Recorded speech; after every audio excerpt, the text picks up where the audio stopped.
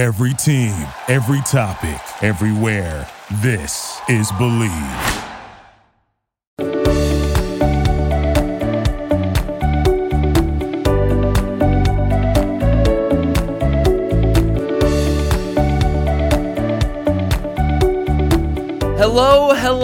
Hello, and welcome back and welcome into another episode of Believe in the ATP Tour. I'm your host, Jacob Sersosimo, and it is so good to be back. Today you're listening on the best podcast network, the Believe Podcast Network, the number one podcast network for professionals. It is so good to be back. I had a little hiatus there of about a month where I took a break. If you listened to my last episode, you would know that.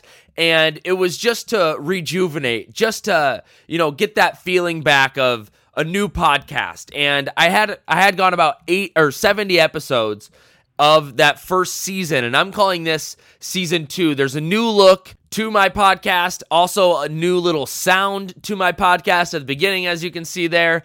And the Believe team has helped me a lot in getting me back to this podcast, getting me back to my ways of talking about ATP tennis. And I thought it'd be a good time to do it because there were some tournaments going on, and then I'd come back right before Roland Garros. Now, I'm not going to talk a whole lot about Roland Garros in this episode, but there will be another episode where I will break down my preview of Roland Garros and who I think is going to win it, which could shock some of you, might not shock others, but that's what I'm going to break down in that episode. But it feels so good to be back. I'm so happy to be podcasting again. Over the last month, I've really took some time to step away from podcasting, step away from, this platform, and step away from the daily grind of podcasting.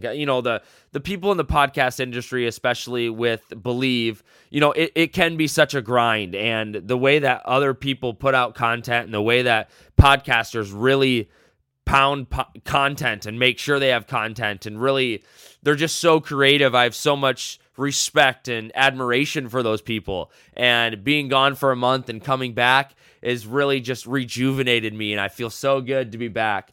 I don't really want to talk about that as much as I want to kind of jump back into this podcast and what we should be talking about. Now, like I mentioned, it had been just about a month since I last had a podcast, and right around that time was the Masters 1000, that is Monte Carlo. And that tournament is one of the most beautiful tournaments on the tour. If you look at pictures of Monte Carlo, it looks right over the water. There's cruise ships all over the background, beautiful red clay, and it's leading you right up until the French Open. So it's one of those first big Masters 1000s right on clay, and it is a beautiful, beautiful, beautiful sight to see. Now, let's break it down a little bit. Now, this tournament is a little bit unfair to some of the players on the tour just because they practice, and most of them live in Monte Carlo. I think Wawrinka lives in Monte Carlo. I believe Tsitsipas plays there a lot. I believe Djokovic lives there, and I know a lot of players play there a lot. Now, with the Rafael Nadal Academy going up, a lot of other players play there. In Spain with Nadal and at his academy, but there's a lot of people that play or live in Monte Carlo. Now, this tournament was stacked. It had guys like Djokovic, it had guys like Tsitsipas, Nadal, Zverev, Bautista Agut, Berrettini, Schwartzman, Rublev, Goffin, Carreño Busta, Hurkacz, Dimitrov. I mean, this tournament had names, right? And so there was a lot of expectations for this tournament. And for it to go the way it did was kind of surprising. Surprising. Not surprising. It was surprising. Djokovic loses in the round of 16 in the third round to Daniel Evans.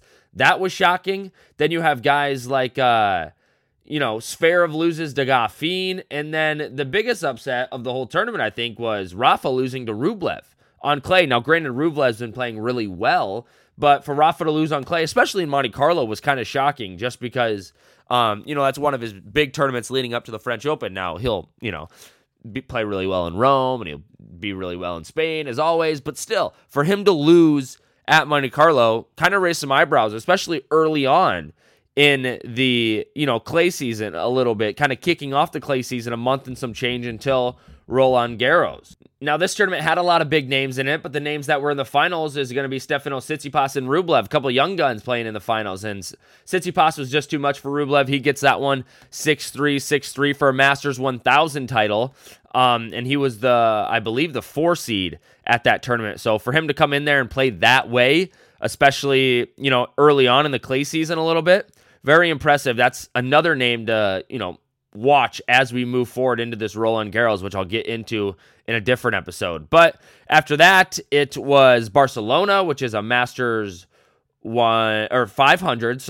Rafael Nadal wins that tournament. And then the Serbia tournament that had the Serbia tournament, which is kind of a home tournament for Djokovic. He's the 1 seed in that. He ends up losing to Karatsev. Remember that Karatsev name? Aslan Karatsev, who was a breakout in the Australian Open. Yeah, the Russian. He ends up beating Djokovic in 3 sets, which was kind of shocking because it's your home tournament. I was a little thrown off by it. Not a little. I was a lot thrown off by Karatsev beating Djokovic. But nevertheless, he does. Berrettini ends up getting the win there in Serbia at that ATP 500. Now, there are a few other tournaments that rounded out the month of April a little bit. You look at the BMW Open, that was in Munich, and then you go down to Portugal. And they're both ATP 250s. The really only thing you need to know about this one is the singles winner in Munich ended up being that Nicolas Basilashvili, which, if you remember, I believe that is the same guy that beat Roger Federer at the Australian Open this year. So take what you want out of that win, but Basilashvili seems to be still playing very well in the ATP Tour. Granted, that's an ATP 250, and there are not a lot of big names are playing in that, because of the next tournament I'm going to talk about, which is Madrid. And this is the Mutua Madrid Open, and it's right before the other Masters 1000. They're both Masters 1000s, right before the big ATP Masters 1000 that is in Rome, which is the Internazionale BNL di Italia. My last name is Italian. I don't speak a lick of it, and I have no idea how to say any of those words, so I apologize to the whole Italian culture for just obliterating what I was just supposed to tell you. Another big name in this tournament that goes down early, I just talked about Djokovic going down early in Serbia. Nadal loses again in the quarterfinals this time. He loses to Zverev. So he just lost to Rublev in the last tournament, loses to Zverev in this tournament, both Masters 1000s. You'd think he'd play a little bit better, but he loses to some of the young guys. So then it starts, popping in your head about just what's going on here. Is Nadal really the Nadal that's been here before? You start getting questions, and you start questioning whether he's getting questions about how he's playing. But Zverev dominates this tournament. He ends up beating Berrettini, who just won in Serbia in the finals. Another big name, Daniil Medvedev. Throughout the entire clay court season, Medvedev can be seen, he was a 2 seed here, he can be seen saying he just hates clay, so I kind of ignore him for the whole clay season unless he just plays unreal at the French here coming up, but he hates the clay season, so you can do with that what you want, but I don't really expect much out of Medvedev in the clay season. I think he's just looking forward to grass, which is right around the corner. All right, let's head over to Rome. Now, Rome was a really good tournament. Rome's a beautiful tournament as well. All those tournaments over there, very, very pretty.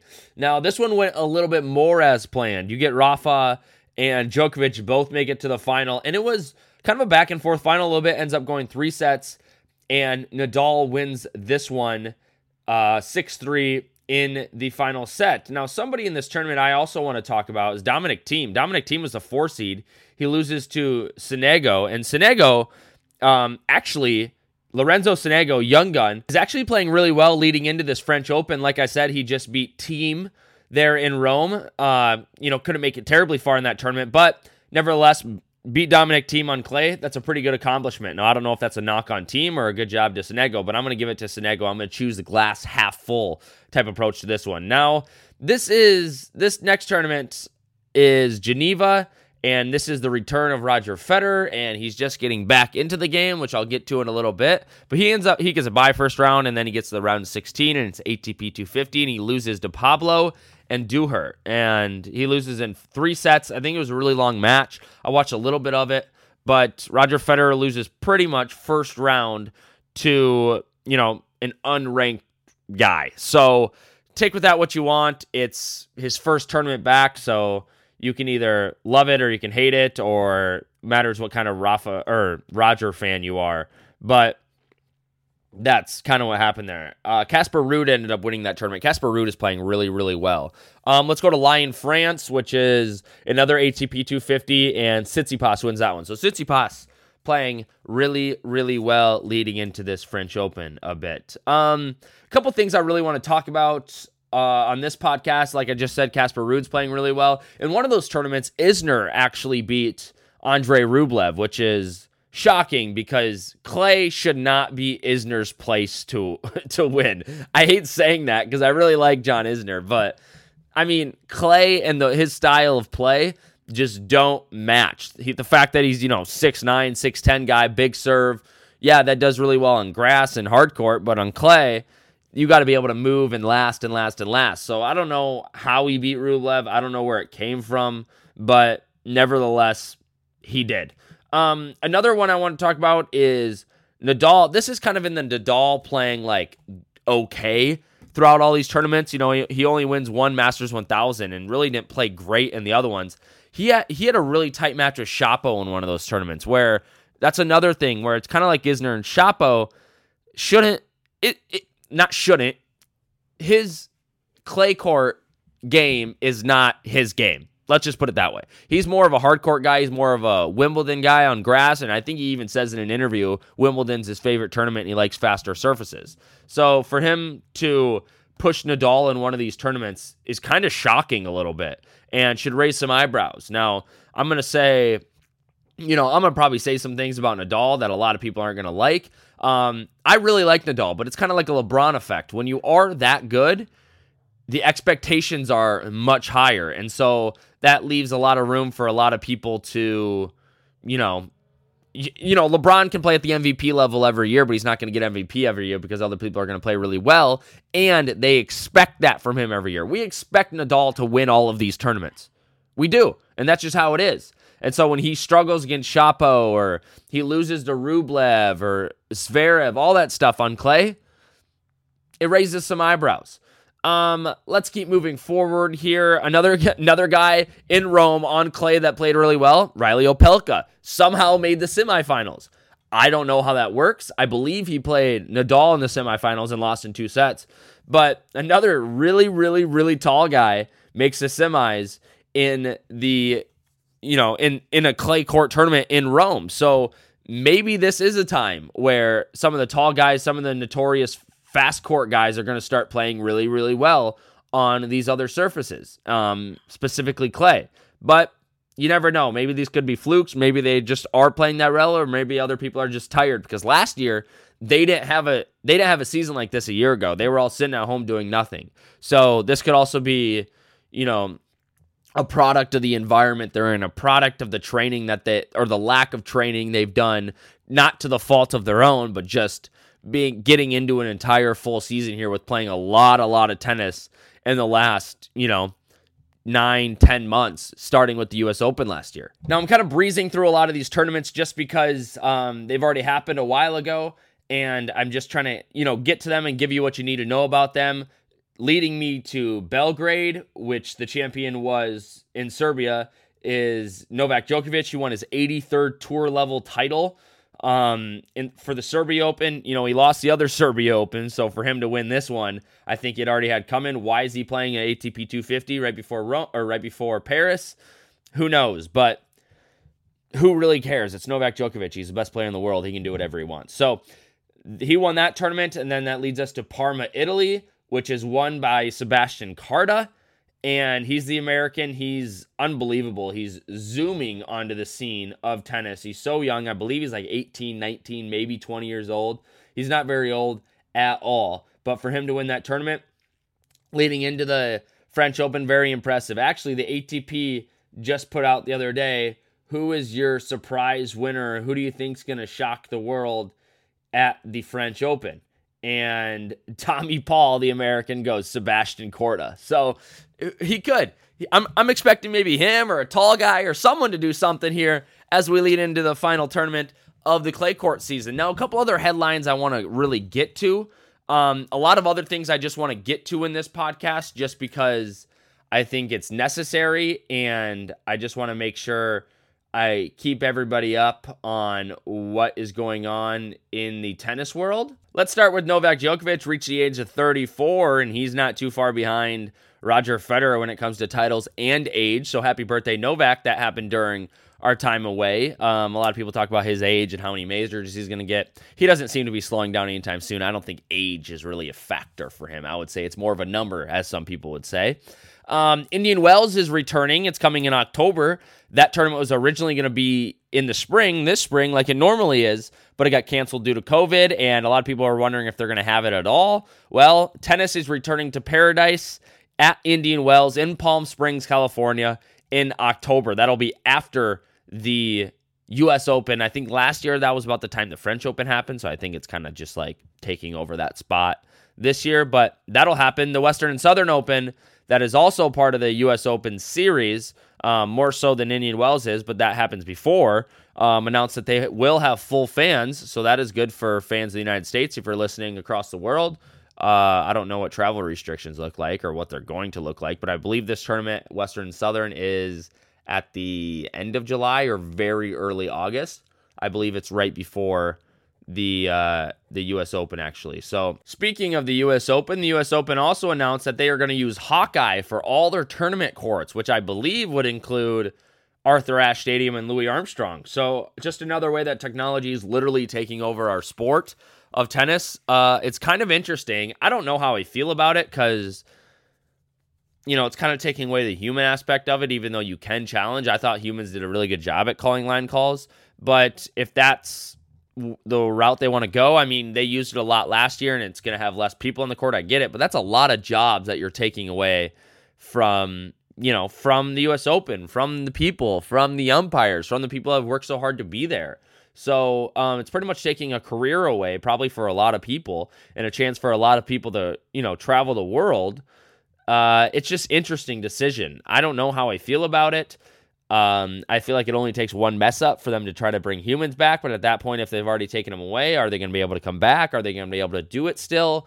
Are there going to be certified ones they can find around the world that are good enough for a Grand Slam? There's a lot of things that goes into it, but the people at the U.S. Open know best. And I guess last year it worked well enough where they said, let's just bring it on all courts. So that's what they're going to do. And I guess we'll roll with it as it happens. I don't know. I don't really know how I feel about it. I'm not necessarily for it. I'm not really against it. I'm kind of indifferent about it. It just kind of is a bummer. It's taken a lot of jobs away from a lot of people. But maybe that's another thing is, you know, money's tight in the sports world, and so maybe they can't pay all those. I have no idea. I'm just throwing that out there. That's part of the news, and I thought I'd get that out there. Another thing, Borna Coric, he had shoulder surgery. Oh, say that 10 times fast. He had shoulder surgery, and so he'll be out for a little bit. He posted on Instagram not too long ago that he underwent surgery. Everything went well, and he's moving forward. So that's something to keep an eye on moving forward, and that's why if you're a Coric fan, you haven't seen him in a while.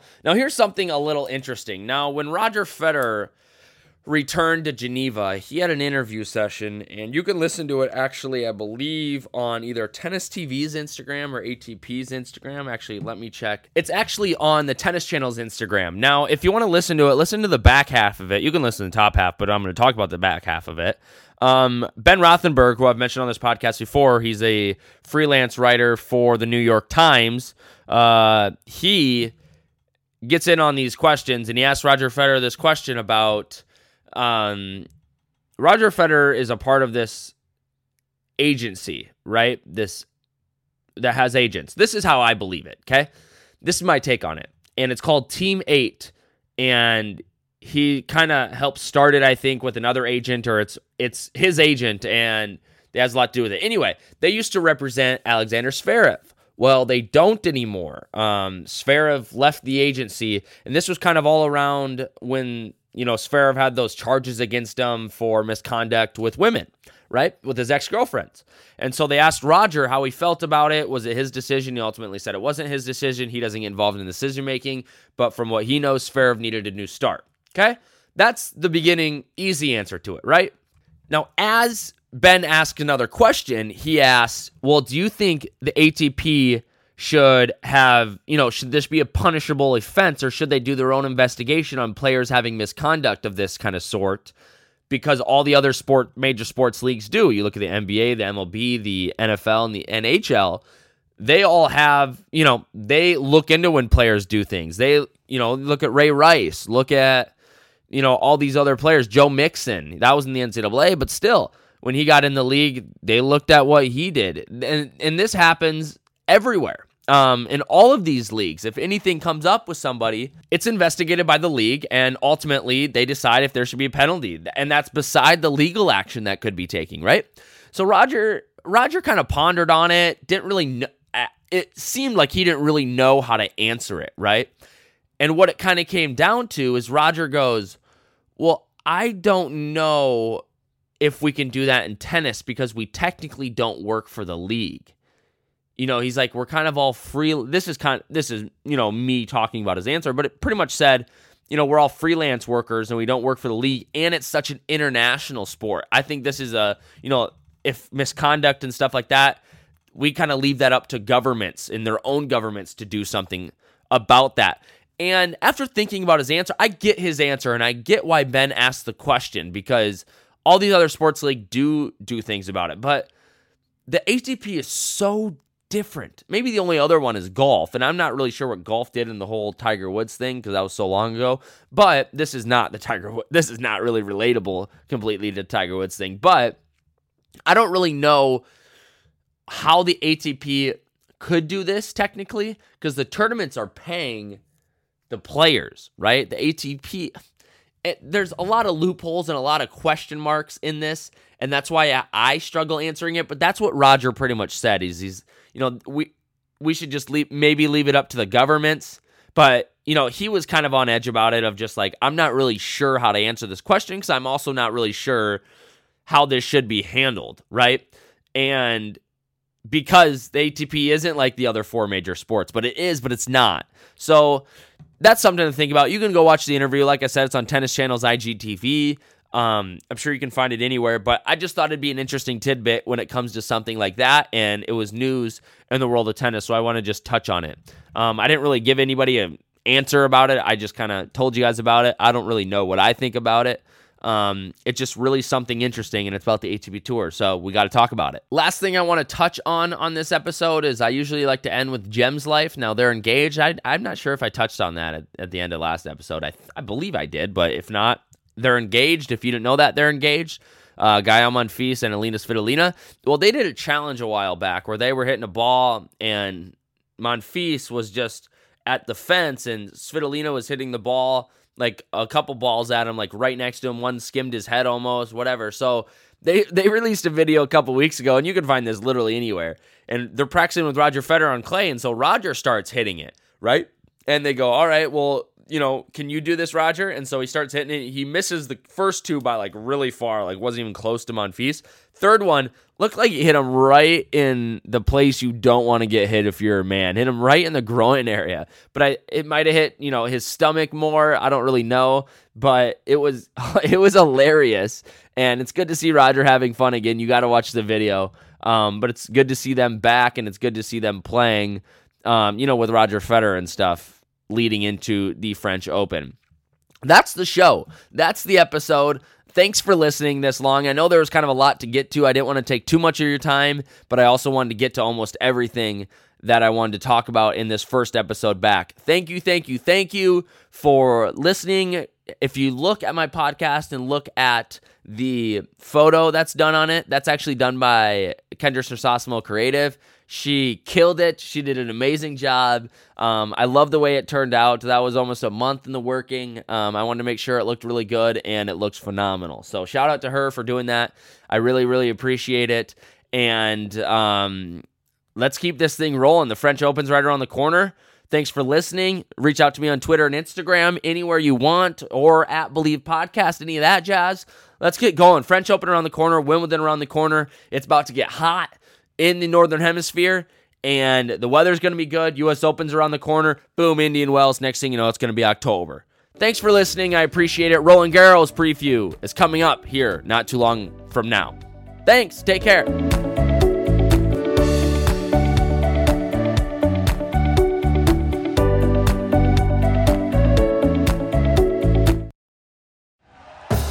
Thank you for listening to Believe.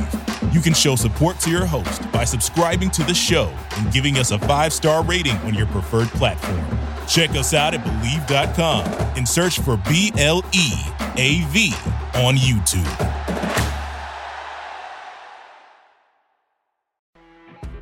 You know when you're listening to a true crime story that has an unbelievable plot twist that makes you stop in your tracks? That's what our podcast, People Are the Worst, brings you with each episode. I'm Rachel. And I'm Rebecca. We're identical twins who love true crime cases that make you say, didn't see that coming, and we hate the people responsible for them. Listen to People Are the Worst now on Apple, Spotify, or wherever you get your podcasts.